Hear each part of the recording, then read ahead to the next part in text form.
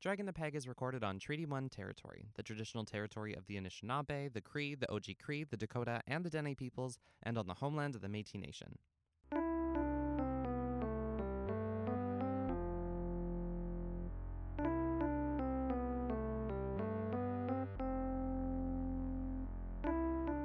Welcome to Dragging the Peg, a podcast series exploring the lives and careers of drag performers living in Winnipeg, Canada. My name is Graham Husson, and I'll be your host.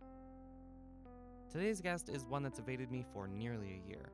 She was a must-have guest for season 1 of the show, and unfortunately she had some other things going on at the time, but I was so excited to have her on this time. For many reasons, of course, but not least of all because she alone can provide insight into what both our city's drag scene is like today, and what it was like over 30 years ago. That's right, she's the oldest performing queen in our city, and she's got the stories to prove it.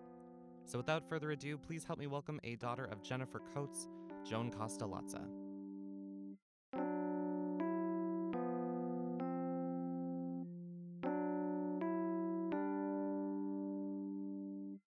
Hi, my name is Joan Costa-Latza, currently the oldest performing drag queen in the city of Winnipeg. Wow. It's outlive, outlast kind of thing. Oldest as in age, or as in oldest as in like age, performing? definitely longest? age.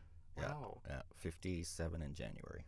And that's not even old. Well, For drag queens, I for suppose drag that queen is. standards, yeah, that's golden girl. But you're still category. kicking it. Yeah, I still enjoy it. I said as long as I have fun and I enjoy doing it, that I'll still do it. Not as often as I used to, but for special events, I mean, working in a bar situation, you don't have as much free time as you would like, but yeah, I still get a kick out of it, so. Wow. Yeah, and like I've seen you perform multiple times. And I've only been around for like a year and a bit. Well, I've slowed down a little bit, yeah, but if I commit to something, I commit 110%. And I've always had the motto for myself that as a drag queen, being on a stage is not a right, it's a privilege. And if you don't give something to the audience or the community that you're performing in front of, you have no business being up there. But that's just my opinion. Anita said that too once. Yeah. And I Yeah. think that that resonates with a lot of people in that, like, you're not so much in control of your career. It's like if people don't want to see you Yeah. anymore, you'll There's get a bit of an honesty involved too as a performer. I think you have to be willing to put yourself on the line, give of yourself a little bit, and it's a risk because, like you said, either they love you or if they don't, you will hear about it. It's a very creative process. I get a lot of joy out of it. I love to see what other people do. I like the collaborative efforts that happen and have happened in the past. Again, what we mentioned about the Palm Sisters, that's probably one of my most fond times of memories because we had a great team. We did all our own sets. We did choreographed numbers. Anybody who wanted to be part of it could be part of it. The OG drag girl group. Yeah. The Palm Sisters. So was that like a rotating group of people, or was there There like was a solid key? core of about 5-6 of us, and it was usually the male parts that would swap out every once in a while. They don't have the longevity of the girls, you know. So, No offense to you previous Palm Sisters. So when did the Palm Sisters come to be? That happened in a bar called Geo's on Broadway. We had a wonderful DJ called Perry LaJoy, and a group of us would always get together on weekends and we would dance together, and we started hamming things up a little bit, doing Stop in the Name of Love and putting our hand out. So that sort of became a gimmick, and Perry jokingly called us the Palm Sisters one day, and we thought, hey, that's got a bit of a ring to it. And we used to do a lot of fundraising. That was the basis of all the shows we did. It wasn't necessarily for pay. You get a jug of draft, whatever, which was fine at the time. And yeah, it was entertaining for us, good community spirit for all of us. But again, the number one goal was fundraising. And the Palm Sisters name stuck, and we just sort of developed it from there. We would go to other people's houses, practice our routines, do the artsy, craftsy thing to make our stage sets. And yeah, it was just a good group energy. I love that. We were saying on the elevator up, I saw the pictures of the Palm Sisters together. Those shirts are so chic. Yeah, maybe we should do another run and You should fire them really. off there and do another fundraiser. I would for sure buy one. The Palm Sisters Steel Wheels Tour. Tell me about your life before you started drag. Oh, God. Like I said, I was shy. I went to private Catholic school till grade 8, and then the big transition was public school, which was huge for me. The private school was all about academics. You were with the same group of people from grade 1 to grade 8, so patterns were established early on. I used to play with the girls, jump rope and all that. I wasn't much into the sports kind of thing, but Grant Park is where I went to high school, and that was a huge eye-opener for me. I remember the first day of class, the bell rang. Back at Catholic school, you would sit with your hands on your desk, and you were dismissed one by one. Wow. The bell rings, the whole class gets up and walks out, and I'm thinking, wow, they're all going to be in so much trouble. And I'm sitting there, and the teacher's doing notes, and she looks up, and, oh, I'm sorry, did you have a question? I said, no. She said, well, what are you doing here? I said, well, you haven't dismissed me yet. Oh, you're the one from, and burn. So it was a relearning of social skills, that kind of thing. But yeah, I think I got my first experience of gay life and doing research into it. There used to be a show on called Coming Out on VPW Channel 13, which I would hide in the basement to watch, and that was my sort of opening into finding out more about who I was. And then when I first came out, I was very fortunate to meet someone right off the hop. A very sweet man, Bill, and yeah, he took me under his wing. And yeah. So that coming out experience, was it hard? Internally, it was hard. Yeah, I judged myself really harshly. I felt like I was a disappointment.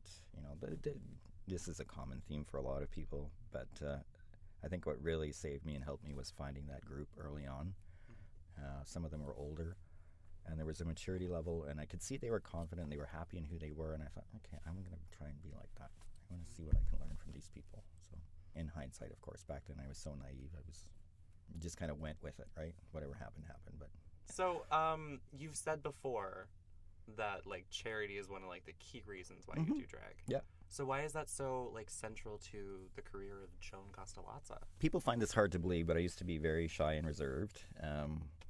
Coming out for me, drag was a part of that process to build up my self-confidence. I was very fortunate to have two people early on.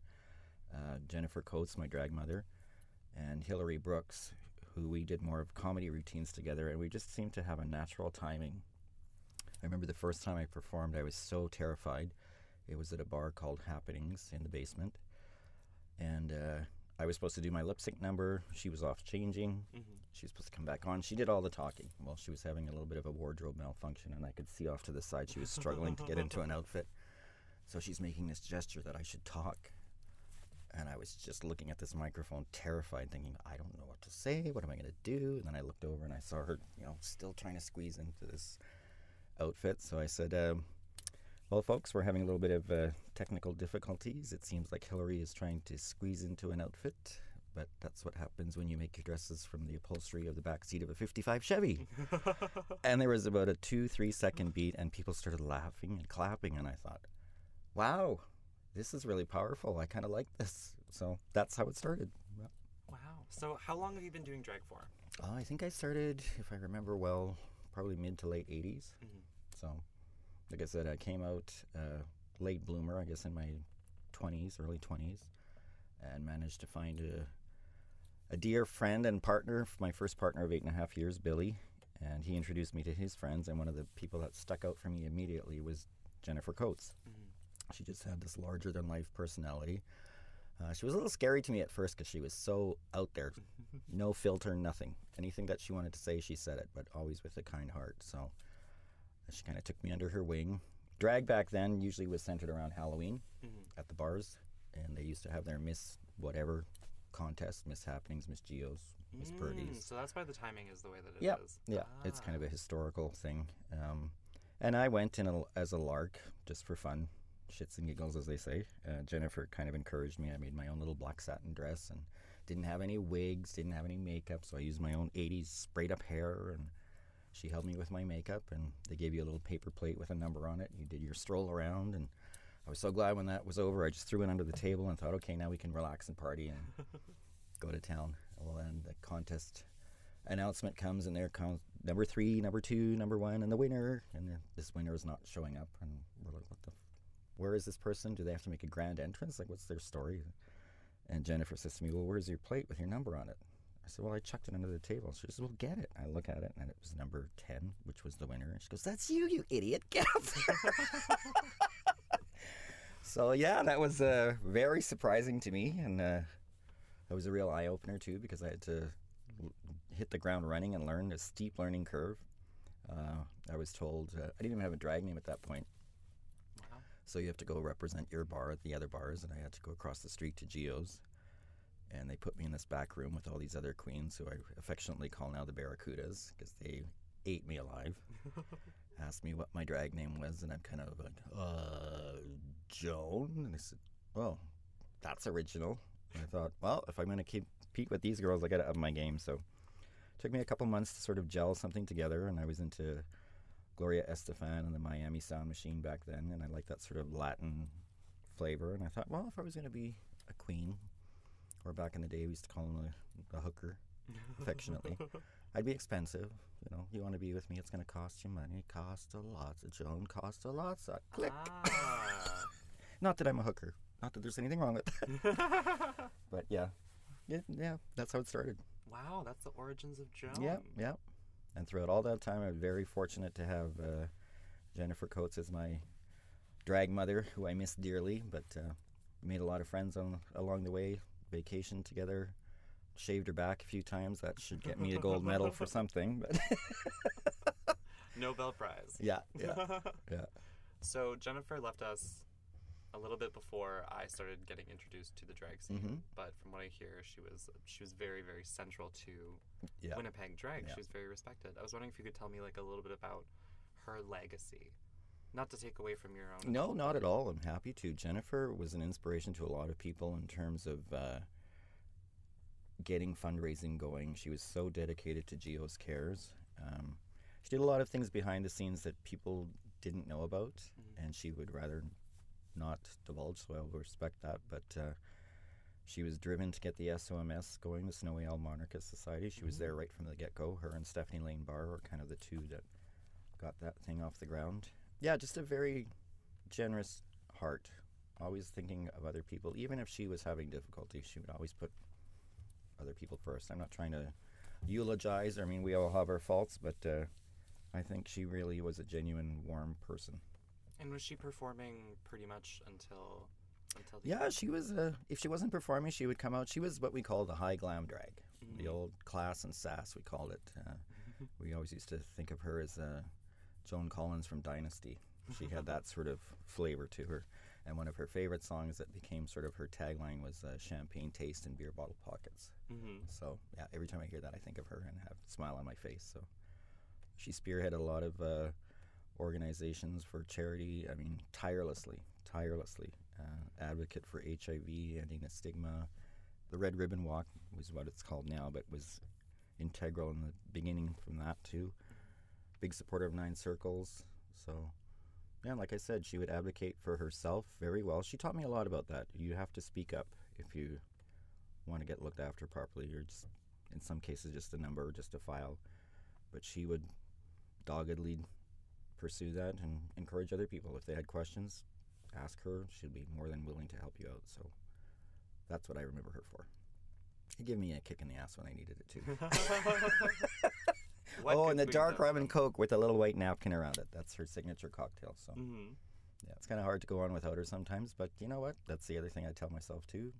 She wouldn't want me to be sitting here wallowing or anything. So I always make sure I have a little piece of her jewelry or something. Like I have a little bracelet on now. I always carry something of hers around with me every day. So.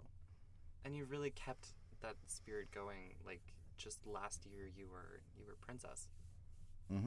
Like you still like continue to give back and stuff. Yeah, like this was my second wave. I was involved in the SOMS probably about, forgive me if I get the dates wrong, maybe 10 years ago. I was a treasurer, won a few awards. That was a real learning curve for me too. I have a tendency to volunteer for things without really knowing what I'm volunteering for, and then the education comes from the back. But I'm happy to do it. Like I said, if I take on something, I take it seriously, and I try and do my best. And so when you started, correct me if I'm wrong, but there wasn't just one queer-owned bar operating in Winnipeg. No, there were 5. Yeah, we had Geo's, Happenings, Miss Purdy's, Club 200. Oh my God, so sorry. Yeah, 4 for sure. I keep hearing that there's one more. Maybe the Bathhouse. Wow. I mean, certainly a destination. Yeah. Could tell stories about that too, but that's for another time. That's for Joan Unplugged. Yeah. Sequel. So there were, I mean, now like we're kind of rallied around a few queer spaces, but Club 200 is kind of the only like drag bar that's kind of left. So what was it like to have like 5 different spaces, or 4, I guess, or 3? I think the flavor of them was very different back then. Like the 3 that I would go to regularly was Geo's on Broadway. That just had a small sort of Cheers type of atmosphere. Mm-hmm. Huge oak bar. You couldn't help but have to run the gauntlet to get in there. Mm-hmm. Happenings was more of a later dance club, younger crowd. And Miss Purdy's, I would do fundraising there, so I didn't go there as often, but I always felt very welcome. They actually made me an honorary lesbian and gave me a little certificate. So Miss Purdy's was the lesbian bar, yeah.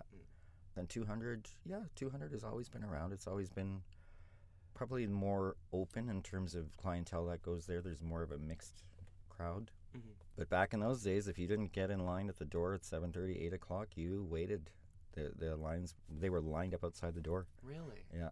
All places? Yeah.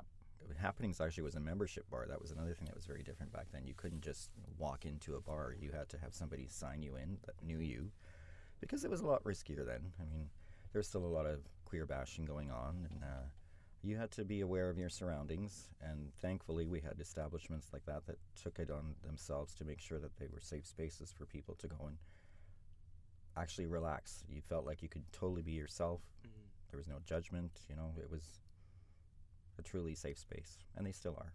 And I've heard about that from conversations with Alan. That's sort of like the reason why Club 200's kind of like the only sustained queer-owned bars, because in the past, when it wasn't so safe to go to gay bars and stuff like that, memberships were required. Mm-hmm. Memberships gave like a consistent, steady stream of income. Yeah. And then as it became less dangerous to go to those places, and they didn't need memberships, they didn't have that continued sort of. I'm still thinking about lineups at the door at all. Oh yeah, locations. and early. That's early. crazy. At 8 o'clock, Geo's on a weekend. If you weren't there, but before 8, you didn't get in, or you stood in line and waited and hoped somebody would leave. And it was. If you're a regular, you knew the layout of the land, so to speak. This group of people would sit at these tables. These people would sit here. There used to be an area called the Red Zone, which is not politically correct, but back in that day, it was just an affectionate term for Indigenous people that would sit in the back. And I remember I was still hearing all these things and learning, and one of the first times a dear friend of mine who's passed as well, Candy Samples, one of the first people I ever met that transitioned, beautiful person, used to sit in that Red Zone. And I remember once I went over there and the people said, "What are you doing? You can't go back there." I said, "Why not?" "Well, that's where they sit. That's their spot." I said, "You know what? My friend's there. Whatever." I said, "If I can't, I'll be told I can't, but I'm going to talk to my friend." And apparently that was a big deal back then. Really? So I broke a little bit of a barrier there. And yeah, it was welcomed with open arms. I just thought, people are people. We're all human beings. Everybody has a story to tell. That's the thing. And if you can give somebody just 5 minutes and listen to them, I think that's a good thing. So that kind of launches pretty well into my next question, which is like, now obviously queerphobia, transphobia, and racism are still like huge in our community, but back then I imagine it was so much more inflated.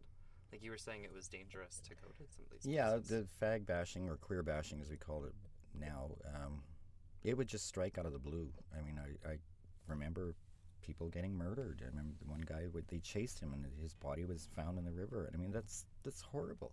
I remember my first partner, we went to dinner in Osborne Village, a nice dinner. We were dressed in suits and ties and we're walking home a summer evening, not even that late, maybe 10 o'clock, down Assiniboine Avenue. And we passed this group of 6 guys. And I didn't really think anything of it at first. They weren't overtly aggressive.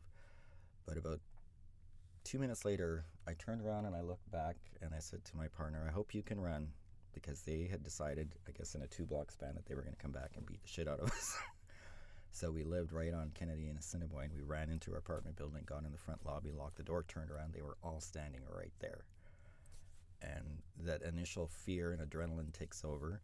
But when I got up to our apartment, then I became so angry because I thought, we're just walking down the street minding our own business, and they singled us out for whatever reason. I mean, we're not that flamboyant, I don't think, but yeah, that was my first experience with being terrified of who I was and realizing that I could get beat up just for being myself. So, and I imagine that must have been so exacerbated when you were a drag queen, when you were like openly cross-dressed. well, that was funny though, because back then I remember I used to walk to the bar Geo's on Broadway, and this is actually one of my favorite memories too, because I guess I was passable, if that's back then. That's what we said. I looked like a female, and because I didn't do the elaborate drag, it was more of a natural look, I guess. And I remember walking up Broadway, and this guy in a pickup truck is honking and whistling and whatever, and I'm thinking, I didn't say anything because I didn't want to reveal the voice, but we come up to Broadway, and there's a cross street with a light. Anyway, he's not paying attention. He ends up plowing into the back of a Jaguar. Whoa. So I just howled. I was like 2 or 3 blocks from the bar, and I couldn't believe it. I thought, you just made my night. Wow. Joan Castellazza causing traffic. Oh my God. And then been a couple of times too, taking cab rides, and they would, you don't have to pay cash. You can give me a blowjob. Well, I'm a dude, you know. What? Oh my God. I used to be a lot skinnier then, so. So it was almost safer for you, at least in your experience, it was almost safer for you dressing and kind of passing as a woman. Yeah, people, I don't know, I guess. The first time I ever performed at Geo's too, I had a few gay guys come up to me after and say, "Oh, it's so amazing that they let real women perform here." And I said, "I'm the guy. Like, what are you talking about?" And they were kind of surprised by that, but I don't know. Make some noise. We're past this, love, gentlemen. The one and only Joan Castellazza. Damn, what a spunky lady. Spunky. A spunky lady. She does like spunk. That is for sure. Womp womp.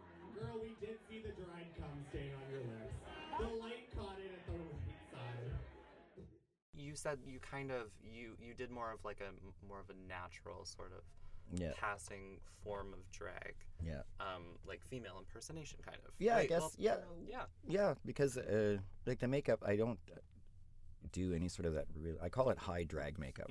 I don't know if that's the right terminology, but sort of RuPaul inspired. I tried that once, and I thought, you know what?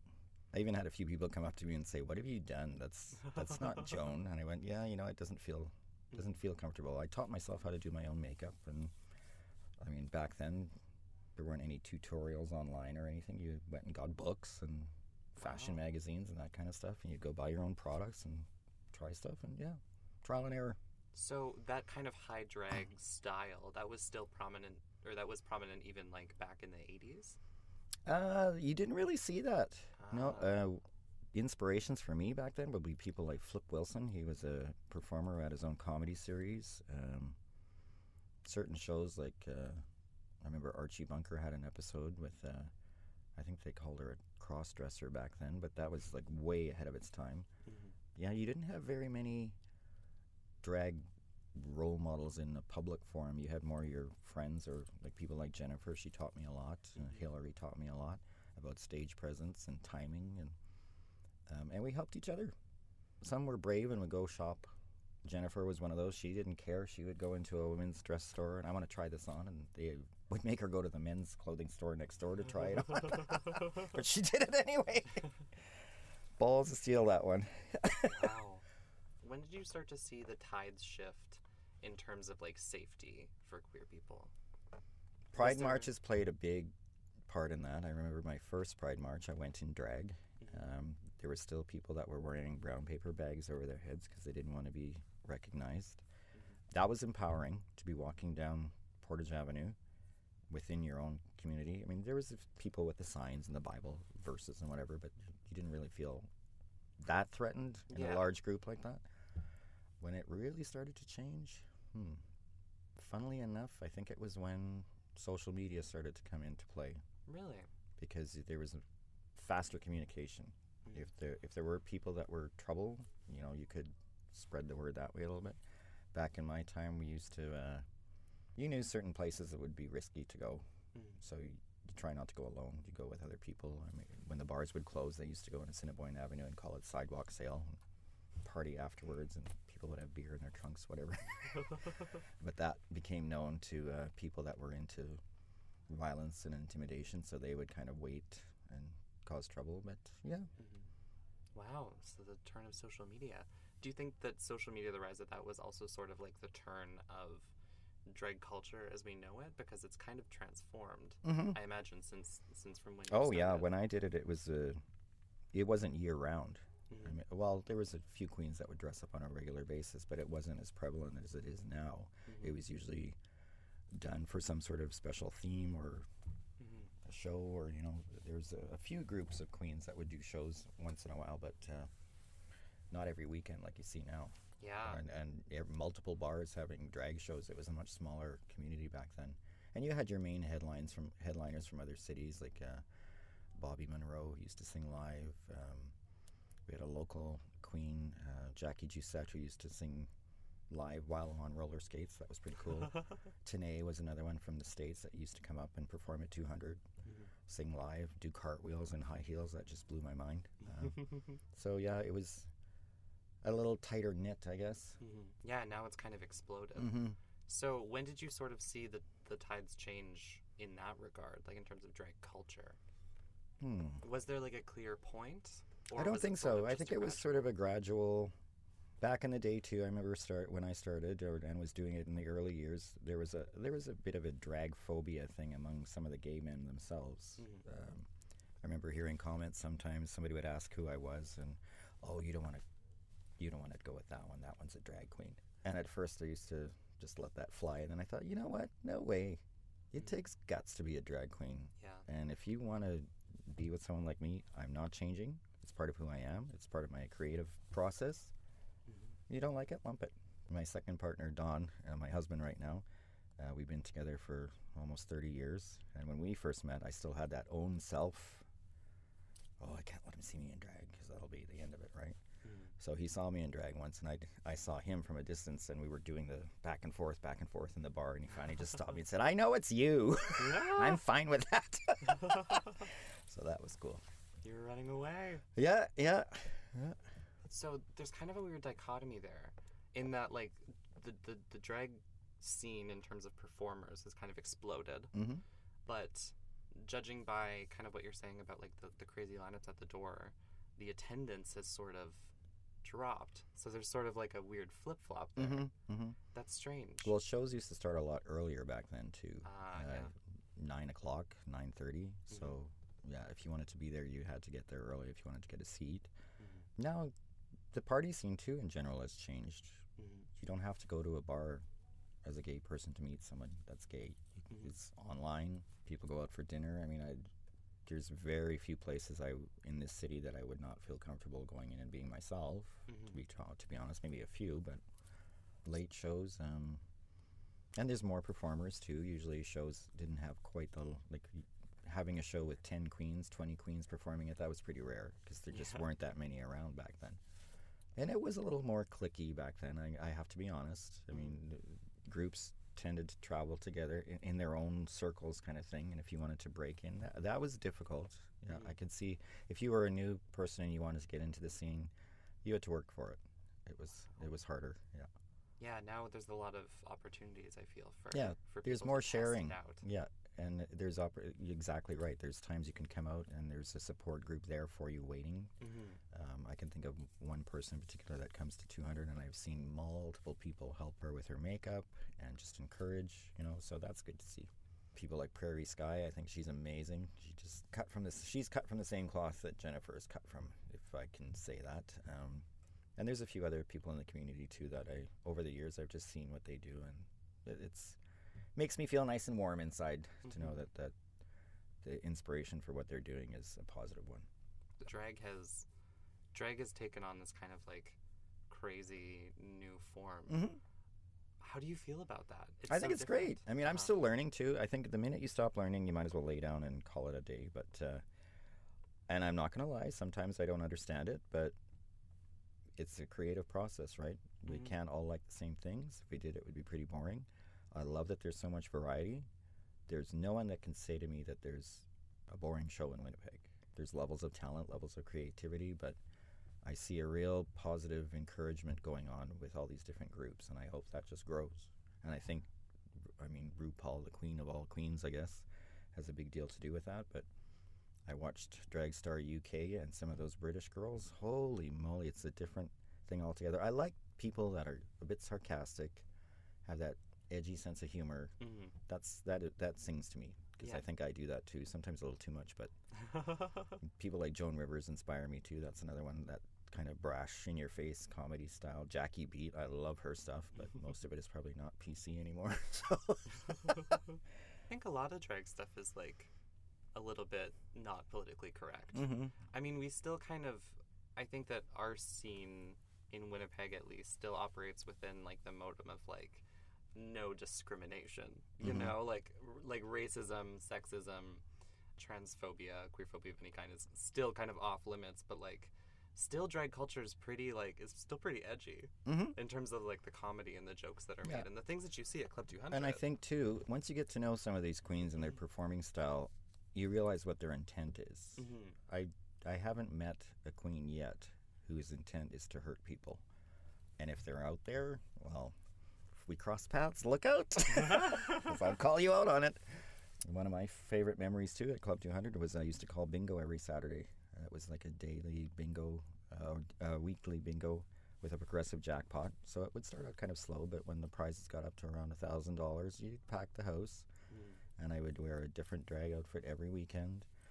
And that was good for my confidence too. I would be disappointed if I didn't get heckled by at least one person, because I could feed off that. And I love to make an audience laugh. If they're laughing, then I'm happy. So do you work at Club 200? Yep.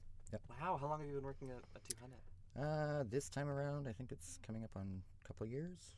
Wow. I used to do bartending shifts there, and then I've always been in the hospitality business, so they were transitioning the kitchen a little bit, and I thought, well, I can do that. And I used to be a caterer and a wedding planner and all that kind of stuff, so it just kind of seemed like a natural fit.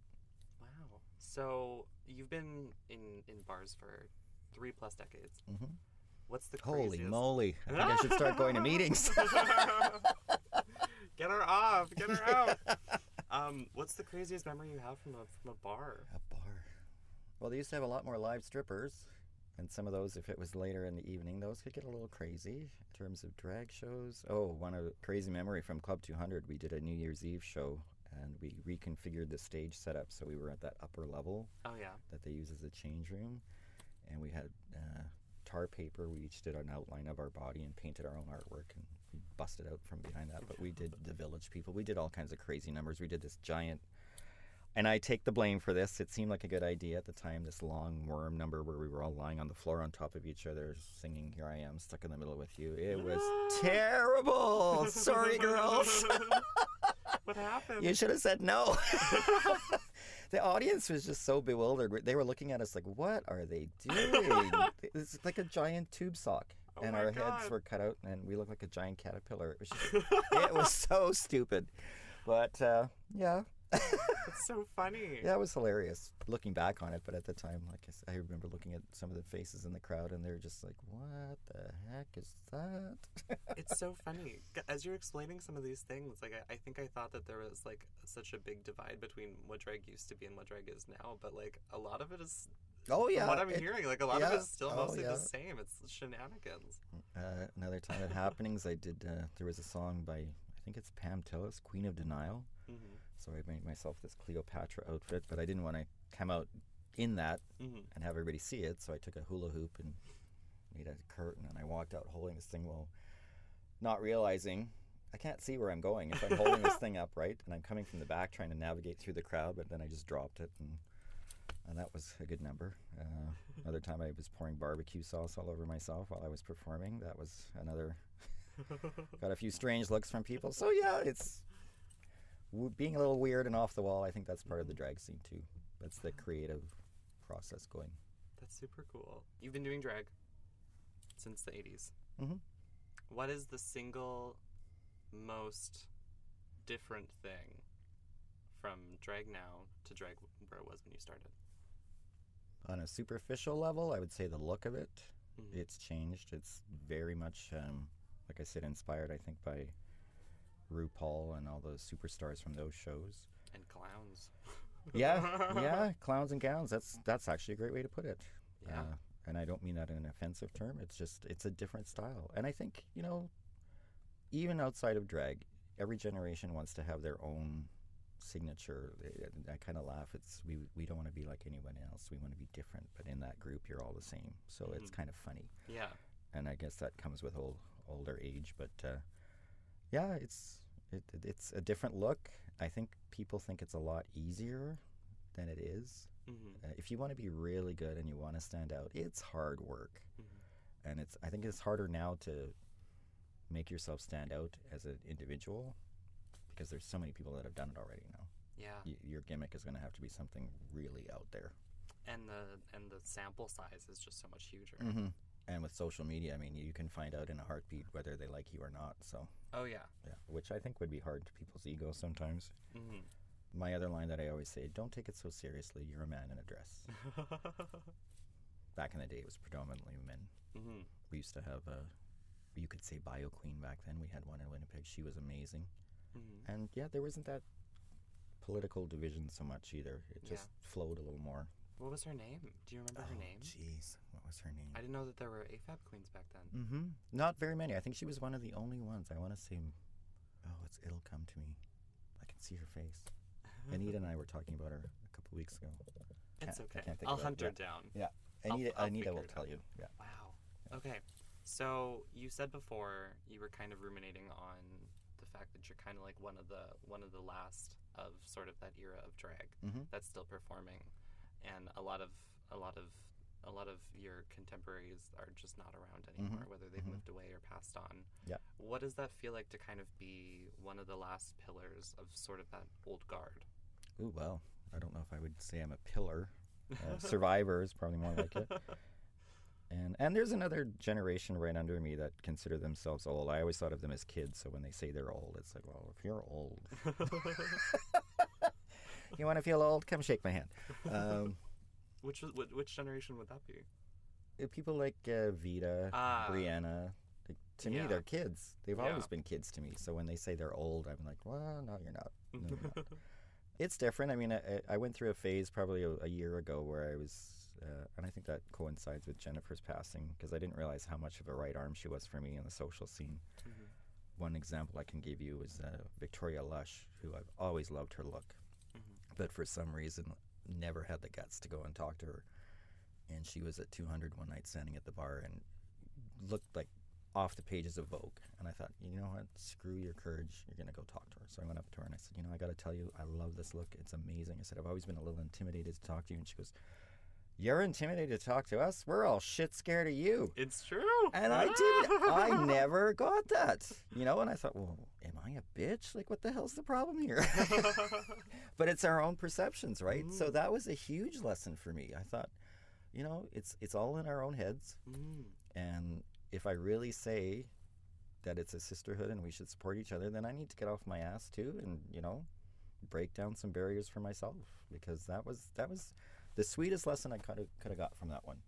And then another time, another one of the Sunshine House girls, I was having a Boohoo Brenda day, and I said, I just don't feel relevant anymore. And she said, you'll be as relevant as you want to be. That's up to you. It's not up to anybody else. So, so you get those little, like I call them, Jennifer kicks in the ass once in a while, which is good. So, yeah. I still feel very welcomed. I would perform with anybody. Skirt Browning is another one I got to meet, and I saw her CBC podcast, and I just love that kid. She's very talented, so I like to see more from her too.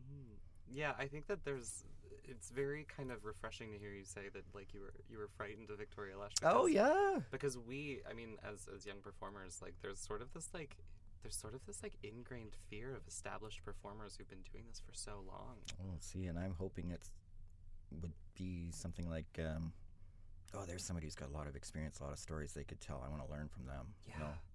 And there's so much respect, of course, but it's also just like, I don't know what it is. I guess it's kind of like that. I mean, we take the word drag queen sometimes out of context, but there really is a regality to it. Yeah, yeah, especially in the court system. That's a huge learning curve for people. That can be. I was intimidated by that, because they do a split-second look at the crown on your head, look at your name tag, and then look you in the eye, and it's so fast. If you don't watch it, it's just like and they've sized you up. Wow. So, but Anita was inspirational to me too, taking me around to meet people when I first started in the court system. So, yeah, there's people that are going to help you. Sometimes you just have to lose your pride and ask, that's all. No, drag has been very good for me. I would not change anything that I've done. It's part of who I am, and I will, as long as I'm still breathing, it will be part of who I am. Joan, thank you so much for sitting Oh, down my with me pleasure. today. This was fun. A nice walk down memory lane. Thank you so much to Joan for sitting down with me. Next up, we have the scandal queen herself of Winnipeg, the one with all the dirt and all the tea. If you're following Dragon the Peg on Twitter, you'll know this is one of my favorite queens in the whole city, and this year especially, she's been absolutely tearing it up. Will she spill? You'll have to find out, but until next week, here's a clip from her episode. I also just kind of felt like from the beginning that like the transformation had to be like very apparent, or I like wouldn't be taken seriously. And I think that's like, I don't know, kind of like sadly where that like partly like kind of stems from, that like I felt that I had to do everything like bigger and like completely different from my real self. Thank you so much to Claire Boning of Veneer for the lovely intro and outro music. Until next episode, remember to always tip your local drag performers.